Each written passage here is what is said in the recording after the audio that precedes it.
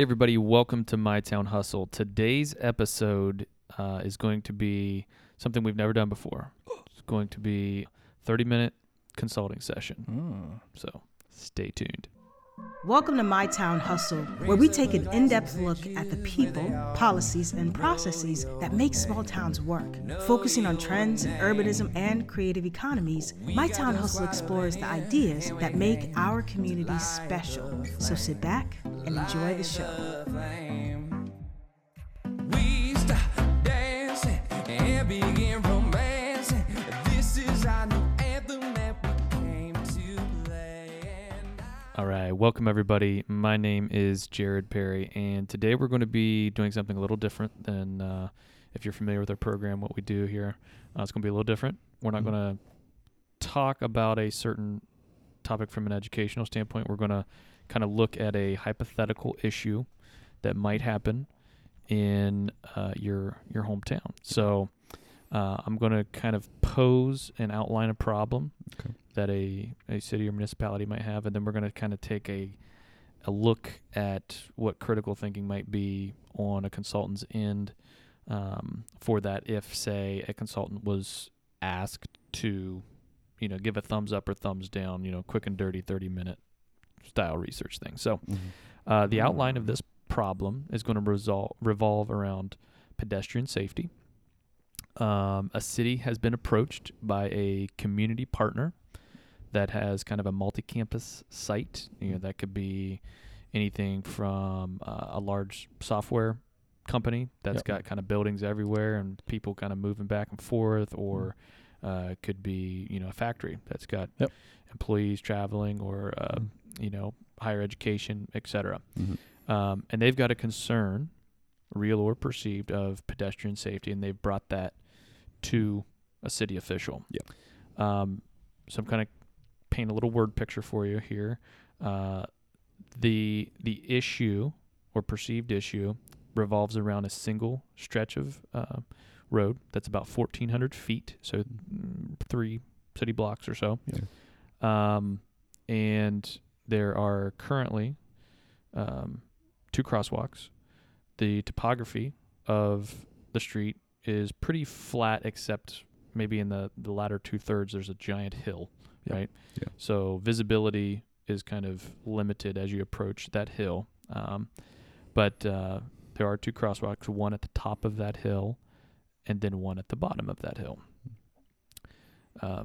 The perception is there's a lot of moving parts, both in the community and of the actual company or organization itself, traversing this right of way. So the city has been approached by this community partner to take a look at this. So the first thing, that I want to look at, and because this is so different, I didn't even introduce you guys. I got the Yoda of all things government, Brett Alphin. Hey, everybody. Hey, everybody. Hey. Brought it back. Yes. And I've got Sam Tootin of Six Most City Services as well. What's going on?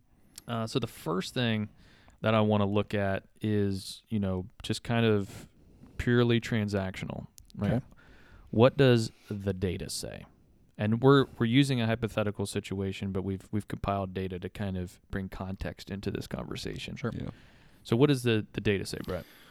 So the data in this area says that between 2016 and 2020, at the 2 intersections that are at the ends of this segment, there were 28 recorded crashes. Okay. So 5 years, 28 crashes. Yeah, there's 5 crashes over. Start over. There are 28 crashes in 5 years. How about that? That sounds better. 25 of those crashes were property damage only. So the only thing impacted by that crash was the vehicle or the structure or thing that you hit with your vehicle, whatever. That was the only thing impacted. Okay. There was 1 incident where there was an injury possible, and then there were 2 incidents where there was a minor injury suspected. Of those, 0 of those incidents were alcohol related, and there was 1 where drugs were suspected. And it's important to know that there were 0 during this period, and also 0 going back as far as 2008 0 recorded incidents that involved a pedestrian or a petacycle of any kind. So, if Sam's out there riding his unicycle, that would count. So, any kind of bike or pedestrian. Single big wheel. Single big wheel. Single big wheel. So there was no recorded incidents of bike or pedestrian incidents going back to 2016 and also going back to 2008. Yeah. Okay. So I think the first thing, too, we want to paint is that we looked for data of crashes or accidents between multi-modes of transportation. Yep. Even though it's brought up by pedestrians, so let's feed off that. Right. Also, one more caveat to that: the data at those intersections, we were looking at anything within 250 feet of that intersection. So we were utilizing a radius to say any crashes that were within 250 feet of this intersection, we're going to, for the purpose of this, attribute to this intersection. Yeah. So Which that's is important to know. substantial. It is. Considering the segment we're talking about is 1,400 feet. Yes. Mhm. And we're talking about 500 feet on the each end of that. So you're adding another 1,000 feet worth of potential whatever. So, okay, that's the data, and you were able to pull that's publicly available information here in Ohio you would need to apply for, right? Yeah. Crazy big shout out to the Ohio Department of Transportation. They have some of the finest data resources and people available. I've worked with other data and sets and other things from other states, and ODOT's is great. So they have a tool called TIMS, and it's an online mapping system. They also have another tool called GCAT that you can go into that will give you the crash data. I Those are will cool link names. Yeah, they are cool names. Yeah. I will link those in the show notes. I will tell you that you do have to register to have access to those. I don't know what would preclude you from getting an account. Certainly I have an account, and so I'd be happy to show you how to do that. Okay. So my first question regarding data is, do we have any data that would, let's say, like the absolute easiest solution, right? Maybe not in a public sense, but the easiest solution, let's shut the street down. Sure. Okay. Do we have any traffic study data that would tell us what kind of an inconvenience that would be to the community? I think in this particular scenario, we do. Fortuitous of us. Interesting. We do. I think that's an important question to ask for those out there that are going through this as you're going kind of down this hypothetical situation. What's the traffic data as well as that? So we do have that, which I believe was done in 2019. And it's about 2,000 cars that run through that stretch. Close to daily. 200. I'm just roughing 200 just to give a general picture. 200 during the AM peak, around 200 during the mid-lunch peak, and then like 250 around the PM peak. So that's the traffic counts we're looking at. And then on top of that, the study I think showed. I'll let Brett go into that data of when it was, if it were to be closed, what are the other intersections? How would you be impacted, right? Based off that count. Sure. The most interesting part that came out of that traffic study was that it illustrated that closing that road fully would add, in most cases, a maximum of 5 seconds to your trip if you had to take alternative routes to get to your destination. Most of the values that were illustrated were really less than 1 second. So the impact on actual travel, according to the data, was largely negligible. Yeah. And so that's a kind of a whole nother, we're not going to jump into the, vacating a right of way or something like that. Yeah. But to just kind of illustrate how the community would be impacted by that based on the data. Yes. Yeah. I'm going to have a 5-second moment of silence for how long of an inconvenience it would be for the average person in the community. That's it. Done. How about that? How about Yeah. that? Okay. Just throwing that out there for whoever may want to look at that. Okay. So the next maybe thing that we look at is, do we have any other similar scenarios inside of the same city? So the road network that's in the area that we're talking about, or that it's that we're thinking about, is level of service A, B, and C. So if you're not familiar with what level of service is in transportation planning regard, it's a numerical measure attributed to road segments that illustrates how well or poorly traffic is moving across that segment. And it's a value from 0 to 1. And anything, and this is just a rule of thumb that I work on in my experience, is anything over 0.7 is bad or poor, poor service. You've got traffic, you've got congestion, you're getting significant delays. Anything less than 0.7 is, the lower it is, the better, but it's good or acceptable. Okay. So most of the segments in this scenario are similar to, they're all the same, very same level of service that we're talking about. So there isn't a super wide variation in traffic movement. There is difference in traffic volumes. And there are also differences in pedestrian volume. So the area that we're talking about, we might argue in this scenario, is maybe a greater level of pedestrian activity than many other places on a regular basis. Now, your downtown core at certain moments when you're having festivals or special outdoor events or those kinds of things, obviously it's going to have really, really high pedestrian incident, high volumes of pedestrians. But on a regular, everyday, it's just a random Tuesday afternoon, this area, for purposes of our analysis, is a higher pedestrian or bike volume than any place else. Mm-hmm. That's kind of a generalization. Yeah. Yep. Do we have anything where there are similar or maybe enhanced measures on those, apples to apples scenarios, or as close as we can get? I don't know if it's exactly apples to apples. I mean, there are areas where there are other proactive countermeasures for pedestrian safety.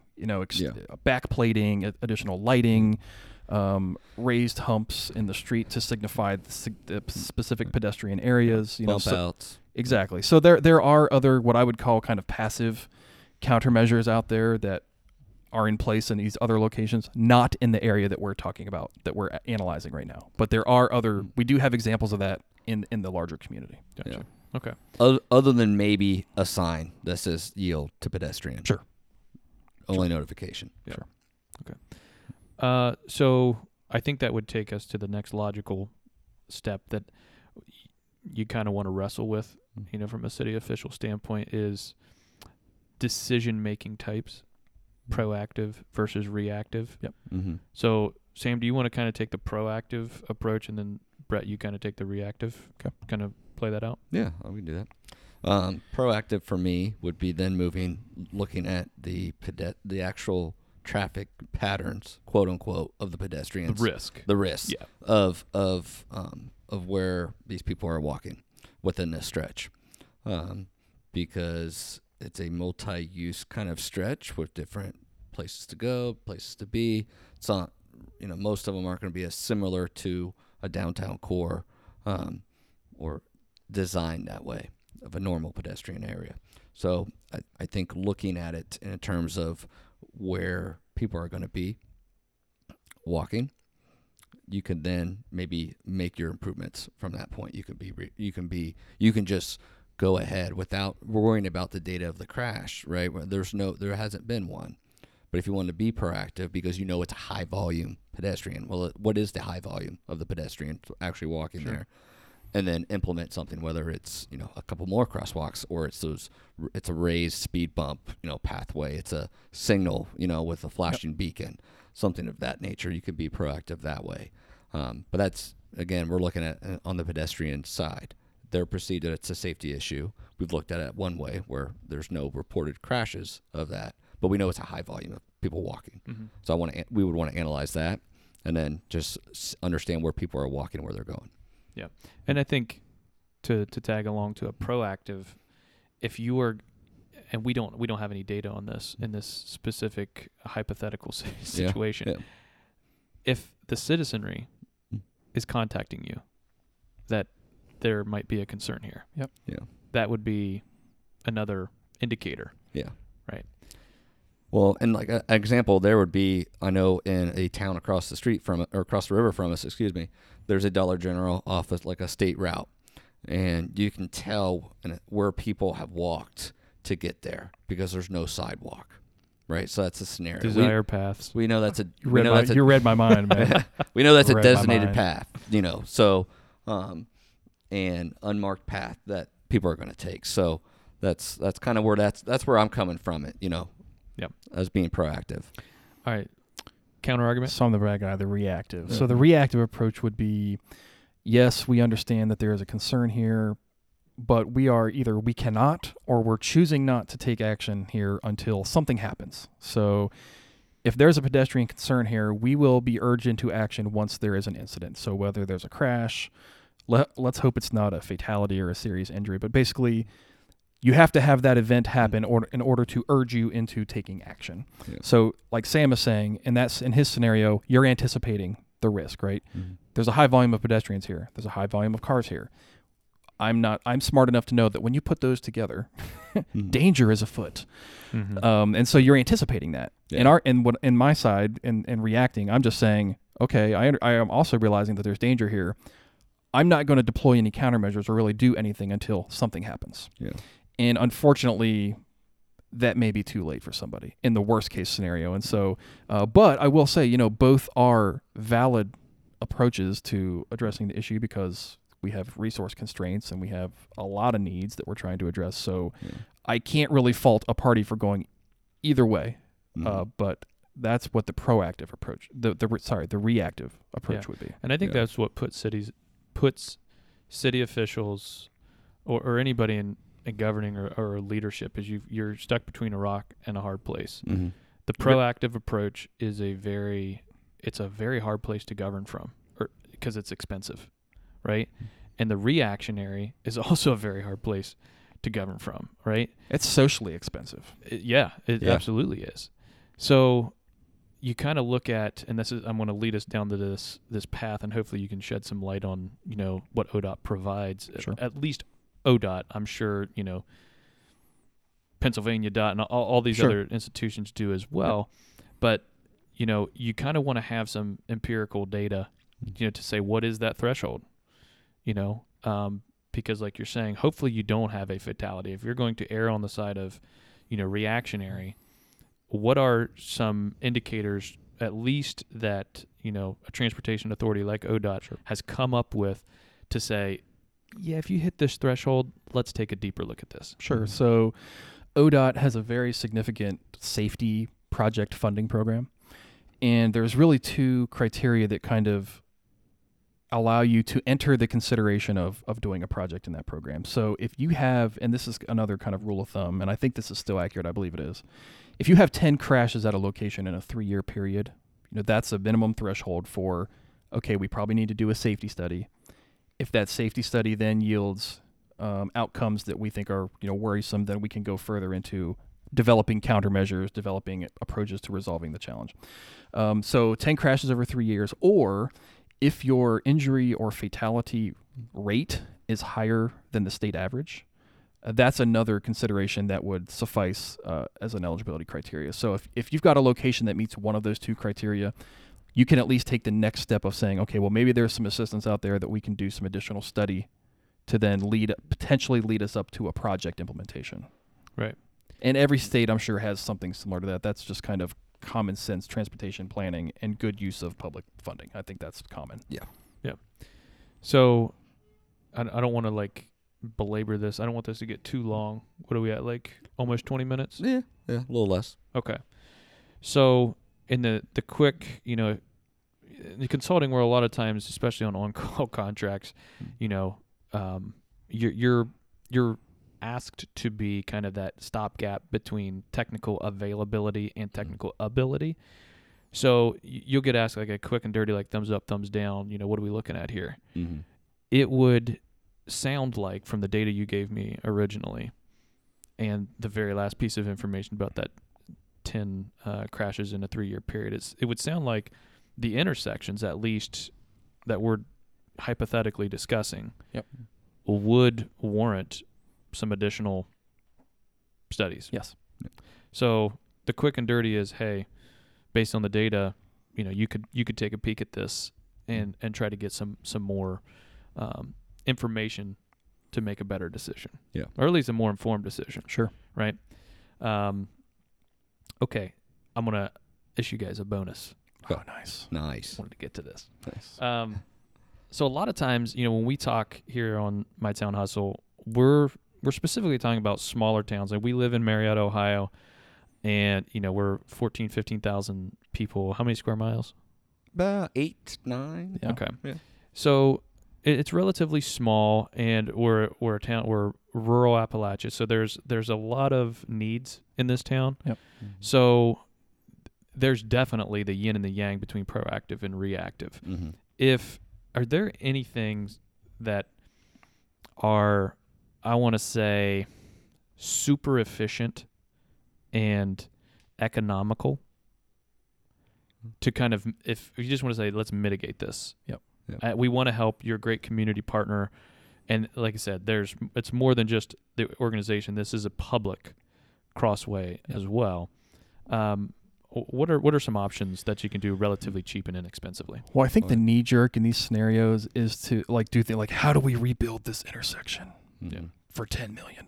I mean, that's the knee Yeah. jerk is like, what's the nuclear bomb version of what we must do? Yeah. And I'm old. I'm going to be 42 this Saturday or Sunday. Holla. Oh, The old there you go. transportation planner in me will tell you, you would be shocked at how much you could do with signage, back plates, striping, speed bumps, things like that. The cool thing about that is, in this particular scenario, so if you've got this happening in your community, it costs you really very little or perhaps nothing to put out a temporary speed bump, put up a stop sign temporarily, Mm-hmm. add some additional striping. It could even be tape. It could be chalk paint in an area where you want to, try to mitigate some of these through low impact, low cost options. Yep. And if those things are working, there's a way to do that in a more permanent way. But I'm just encouraging folks, and I think what Jared is saying is, you don't always have to go for the nuclear option. Close the street, Yeah. dig a tunnel, build a bridge. You Yeah. don't have to do the nuclear option. There are a lot of other things that you can try, and you can literally try it in partnership with your stakeholders, with your DOT, with your local, your stakeholder organization, Mm-hmm. and see if any of that mitigates the condition that you're concerned about. And so I would encourage folks out there to think about that. It Yeah. doesn't always have to be the big gorilla. Absolutely. Yeah. Yeah. Installing stop signs it's relatively inexpensive. Sure. And, compared to even, having a full on traffic light, Sure. red, yellow, green, everybody's got to stop. So there's there's lots of studies regarding safety in that aspect. I had another question and I lost it. Man. Well, I'll give you time to think about it, because I do want to. I would regret not to say. I should have said desire path when I was talking about earlier in that scenario of it hit me now of Dollar General. It's a desire path. So Yes. so Google Desire Path, Yeah. listeners. Yeah. Google So it. We had an interesting. episode. I don't remember what it was, but Yeah, it was in there. yeah, it was in there. But we need that to me, that is where this comes from, because we need to understand those desire paths that is creating this perception that there's a safety issue. Well, and to Sam's point, a lot of times in the case of the Desire Path, people are speaking with their feet Yes. and true. not their voice, right? Yep. So Mhm. I can see clearly where people want to go Correct. because this is where the easiest way to the doctor's office or whatever it is. Mm-hmm. And people are telling me with their feet, I want to go here. Yeah. And so what can we do to facilitate that? Yeah. Well, I think this was really good. Hopefully it was informative for everybody listening. I'm going to go ahead and shut this one down. I think we're going to do some more of these hypothetical things. 30-minute consulting sessions. There you go. Yeah. Just to promote in a time and a season of craziness, Mm-hmm. critical thinking. Yep. Yep. Because like I said, it can't always be proactive and it can't always be reactionary. It's got to be a nice blend of both of them, to get something, that is fruitful Yeah. for your community. Look at everything from every kind of aspect that you can without going too extreme. All right. That's going to do it for today's show. If you'd like more info, be sure to check out our show notes. Brett, you'll throw up some links I will. from what we had. Yep. You can always hit us up, support@mytownhustle.com if you want to ask any questions. We do get questions on there. We get people messaging us on Facebook. Yeah, we do. I think if we get, I think we should do like a Ask Us Anything episode at some point in time. We love that. But we really appreciate everybody. I think we're up to like 2,000 subscribers or something like that, or 3,000. I'm not sure. How about that? Last time I checked, but we really appreciate it. If you're listening and you found it informative, give us a 5-star review. We love it. If you hated it, email Sam at mytownhustle.com. And I will give you his phone number.